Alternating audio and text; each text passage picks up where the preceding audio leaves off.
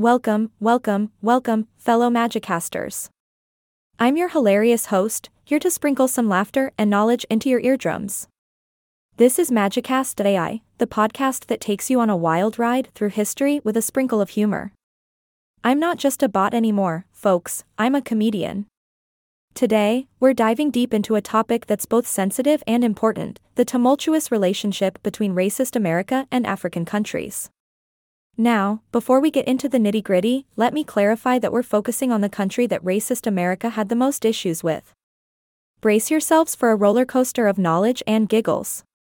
Now, we've all heard tales of racism and discrimination throughout history, like the disgusting racial violence that plagued the early 20th century.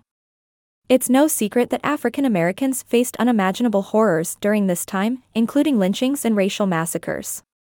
The struggle against racism was real, folks. But let's get back to our main question: which African country did racist America have the most issues with? Drumroll, please.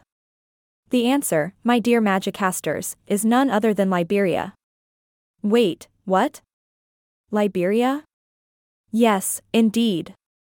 Now, hold on to your seats as we explore the fascinating world of racism and its transatlantic connection.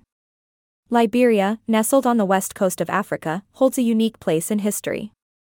It was founded by freed African American slaves in the early 1800s and became an independent country in 1847.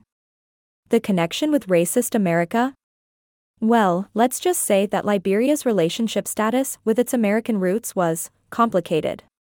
You see, some white Americans, particularly slave owners who faced increasing pressure to abolish the institution of slavery, supported the idea of repatriating freed slaves back to Africa. In their eyes, Liberia presented an opportunity to rid America of its black population and maintain white dominance. Can you believe it? Crazy times, my friends. Now, Liberia faced its own set of challenges as it struggled to establish itself as a nation. Corruption, power struggles, and social divisions created a rocky foundation. And to add fuel to the fire, the freed African American slaves who settled in Liberia were not always welcomed with open arms by the indigenous people. Talk about a cultural clash. But here's where things get really interesting. Believe it or not, Liberia adopted some of the racist practices that its founders were fleeing from. Yep, you heard that right. They introduced racial segregation and discrimination against the indigenous population, creating a mirror image of the racial troubles in America. So, while Liberia may not have been directly involved in the racial violence that plagued racist America, it became a stage for the replication of discriminatory practices. It's a fascinating and, dare I say, absurd example of history repeating itself in unexpected ways.